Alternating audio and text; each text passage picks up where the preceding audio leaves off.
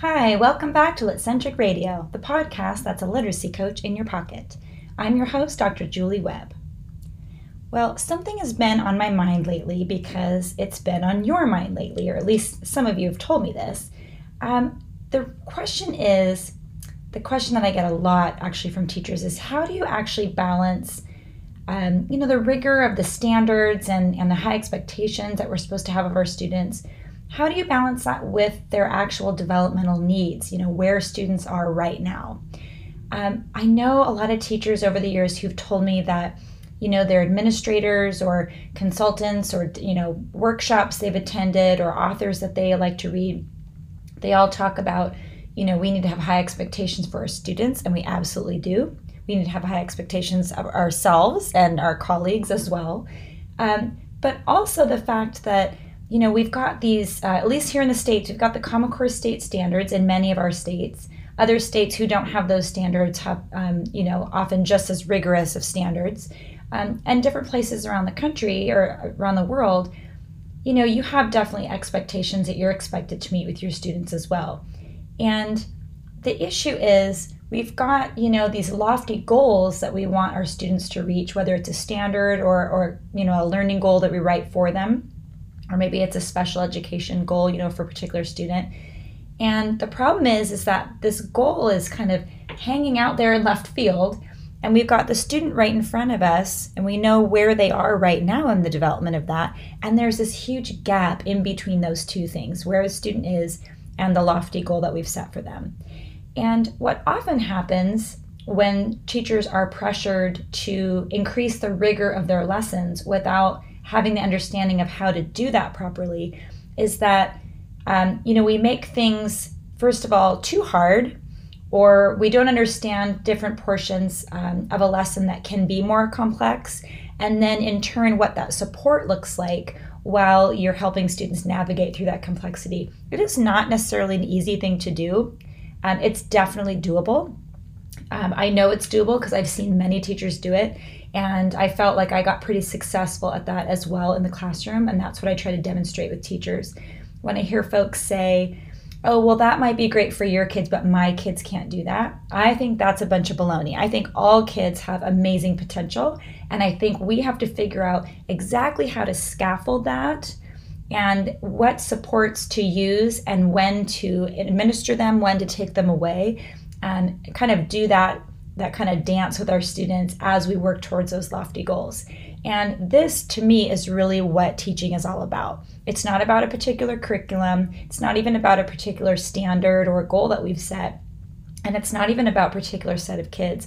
I really think the magic that teachers really provide is how to do that balance between these standards and this rigor and the developmental needs of kids. And where the rubber meets the road are the particular instructional routines we can put in place that we can use as part of our scaffolding approach and to actually support students in their development towards those goals.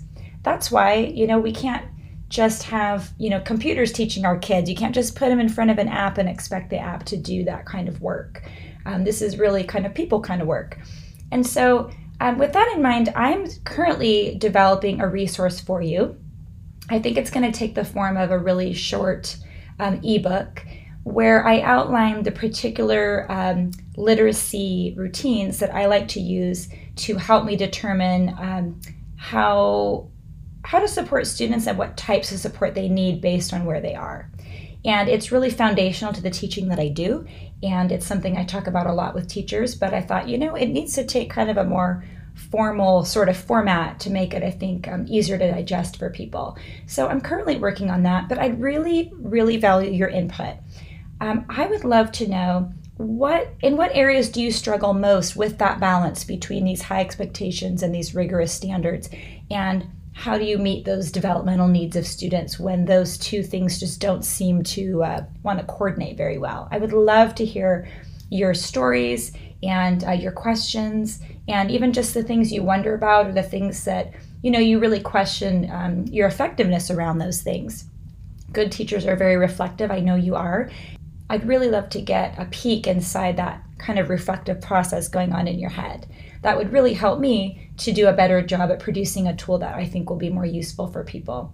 If you could email me at juliewebb@letcentric.com, or you can DM me on Instagram or post on Facebook, or even, send me a message in Twitter. And any way that you'd like to contact me, I would love to hear from you. If you're on my email newsletter, you can easily just, reply. Don't do reply all, please, but you can just reply and let me know, what are you reflecting on with that balance of rigor and developmental needs? And how does that look in your classroom? How would you like it to look in your classroom? And what are areas that you think you could use some more support? So with that in mind, in the meantime, I'd like to point you in the direction of a great set of resources that are available online, and they're free. The resources are created by the Literacy Design Collaborative, and you can find them at ldc.org. Now, if you're not familiar with LDC, they're an organization that partners with schools and districts and even state level groups to provide training and curriculum and assessment resources that actually reflect an appropriate level of rigor and high expectations for each grade level K through 12 with regards to literacy instruction. And I know the organization well and many of the people in it because I've actually consulted with them for several years, helping them develop reading rubrics for Common Core standards and assessment materials, and even some curriculum pieces for how you differentiate each standard depending on the different stages of development. And LDC has some amazing, amazing resources available. And like I said, they're free for you to use. If you go to ldc.org, and there's a button near the top of the page called Core Tools, click in there. Once you've perused around the website, click in Core Tools and go ahead and sign up. Like I said, it's free. You just need your email, and they won't send you a million emails all the time, so you don't have to worry about that. But if you sign up in Core Tools, you get access to this whole database of lessons and assessments and rubrics and all these things that align to the Common Core standards. And like I said, even if you don't have those standards, these are just really solid literacy lessons and assessments. They really have high expectations and rigorous demands of students, but the supports for that at each grade level are built right in. And you can sort by all these different features. There's like little mini tasks in there, and there's longer ones that feel more like a big unit. There's amazing things in there, and some of them were developed, many of them were developed in conjunction with, actual teachers in schools and the people on the ground every day influencing the development of those resources and using those resources in their classrooms all the time. So as you wait for me to develop a resource for you, I highly encourage you to go to ldc.org and sign up in the Core Tools section and take a look at what's there. They have wonderful, wonderful things for you. Now, in today's episode, we are episode 31. We're moving right along. We're going to take a look at the concept of a growing plot. Now, a growing plot is one where the events kind of build on themselves, and it gets very repetitive as we go. And it's very easy to identify a growing plot once you know what it is. And we're going to take a look at that today with the text Muncha, Muncha, Muncha. Now, if you've read Muncha, Muncha, Muncha before, you understand what I mean by a growing plot. And if you haven't, listen for it today. You'll notice right away how the plot builds almost kind of like in a pyramid or a stair-step kind of fashion, which is actually the form our bridge chart's going to take. So we can make it really visual for students exactly what's happening in how this text is organized. I love Muncha, Muncha, Muncha because the main character's frustrated response to the rabbits who are stealing his vegetables in his garden is really humorous and very well written. And what I like to use it for is I like to show students how the word choice is really subtle but very carefully chosen, and also the way that the plot builds on each event, and it's really fun to explore that with kids and for them to try it out in their own writing. So we're going to take a look at those concepts today. Before we get there, I wanted to alert you to a free lesson that's going to be coming to Litcentric Insiders. So if you recall, Litcentric Insiders are what I refer to as the teachers who are on my email list. And you can join my email list anytime. There's links right on litcentric.com on the homepage, and also in the shop tab. If you take a look at any of the resources in there that are free, there's a whole freebie section. When you download something like that, you can get on the email list that way too. It's really easy to do. And next week for episode 32, we are going to talk about the book Meanwhile, which is one of my absolute favorite books of all time by Jules Feiffer. And like I said, I'm going to provide you the lesson that goes with that for free. Now, this lesson is part of the growing bundle of lessons that I have for Litcentric Radio. Every single episode of the podcast, as you know, has a lesson that accompanies it. It's the lesson that we talk about in the show, but it also has extra resources for you that I don't really discuss on the show, which is the text-dependent questions that go with the text, so you can actually have an engaging read-aloud with your students. They're available for you to print on sticky notes that you can stick right into the mentor text so that the question's right there for you. You don't have to glance anywhere else. It makes it really easy to plan those lessons. I also have for you in there an image of an example bridge chart that we describe in the show, and then also the writing task that goes along with these lessons, because the whole idea of a bridge chart is to bridge understanding from reading the text and discussing the text into producing some particular outcome with the text, in this case often a writing task. And so this is really kind of a whole, it's almost like a series of mini lessons that comes together so that students develop particular understanding not only of a text and the comprehension kind of strategies and approaches with that, but also actually has a particular outcome where they have to think through the text, demonstrate additional comprehension, and work on some of their writing abilities. So there's a lot going on, as you know, with Litcentric Radio lessons. And next week, as I said, we're going to talk about one of my all-time favorite books, Meanwhile, and written by Jules Feiffer. And he's actually a Pulitzer Prize-winning cartoonist. He's fantastic. He has lots of great books, and they're very quirky. And Meanwhile happens to be my favorite by him. I'm going to share that lesson for free. And if you would like a copy of that, you need to sign up on my email list. As I said, if you go to the litcentric.com homepage, you scroll about halfway down, there's a big link button there that says Litcentric Insiders, and it says, I promise I won't, smother your inbox. And I won't. I don't send very many emails. But in there, if you sign up, you'll be on the list to actually get the lesson when it drops next Monday. We always drop on Mondays, and it's going to be on January 27th, 2020. That's when the lesson will be there. And only Litcentric Insiders will get this free lesson. So you want to make sure that you sign up before next week to get access to that. All right, well, let's take a look at today's text. Muncha, muncha, muncha. For years, Mr. McGreely dreamed of planting a garden. He dreamed of getting his hands dirty, of growing yummy vegetables, and of gobbling them all up. But he never once tried it until... This spring, said Mr. McGreely, this spring, by golly, I'm going to plant a garden. So he hoed, and he sowed, and he watched his garden grow. Lettuce, carrots, peas, tomatoes. Yum, yum, yummy, said Mr. McGreely. I'll soon fill my tummy with crisp, fresh veggies. But one night, when the sun went down and the moon came up, 3 hungry bunnies appeared. Tippy, tippy, tippy, pat, muncha, muncha, muncha.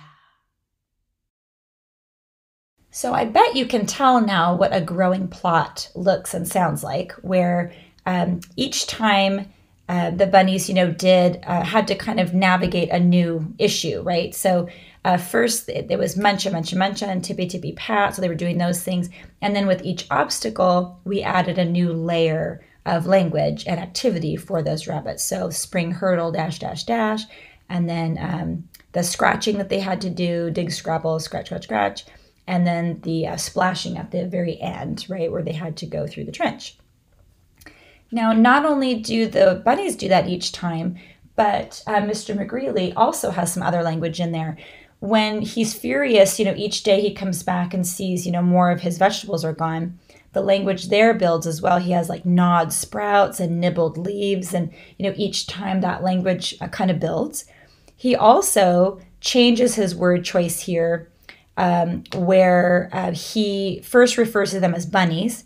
Then he calls them flop ears, then puff tails, then twitch whiskers. So even that, the author has been very clever to kind of change up the language there and get creative in different ways that you can call a bunny rabbit, which I've never thought of calling a bunny rabbit a twitch whisker before, but that's pretty awesome. And also something to notice that builds each time, which students will pick up on, is the fact that Mr. McGreely gets more and more angry with each event. So first he's angry, then it describes him as really angry, then really, really angry, and finally he gets furious at the end. So with the bridge chart, we're going to actually combine all those elements. And because some of this language is going to be on sticky notes in those 3x5 kind of style ones that almost look like bricks, right? So as we build the chart, it literally builds like a brick wall would, except it's in a stair-step fashion. So the kids can literally and concretely see how the story builds and grows and really compounds on itself, and with those subtle changes. So they can really understand that that particular plot structure has an actual organization to it and in fact, a real structure to it that you can actually see. Something I think I'd ask them to do afterwards with this as part of a writing task is to locate an opportunity in one of their stories where they can actually add this growing plot idea. So where in there can they, take a character's emotions and increase them with each event, or add some repetitive language that builds each time? It's actually not that hard to do. And repetition in writing is something that kids can actually get very good at a really young age. It's not that difficult of a task compared to some other kind of, character development and those types of things. So if a student can actually use determine particularly good word choice and then use that same word choice in a way that repeats and builds on itself, it's a good way to show a more sophisticated piece of writing, even though the level of sophistication is not that hard to achieve. Well, I hope you'll try out this growing plot idea with Muncha, Muncha, Muncha. And I think once you've taken a look at how that plot works, you'll notice growing plots in a lot of children's books. I think there's that idea of the routine of it and the way that students can easily kind of predict what's going to happen next, I think really brings a lot of joy to stories like that and a lot of satisfaction to a reader. And I think that's one of the reasons children's authors like to do that. So it's a lot of fun to explore, and I hope that you will try that out with your students.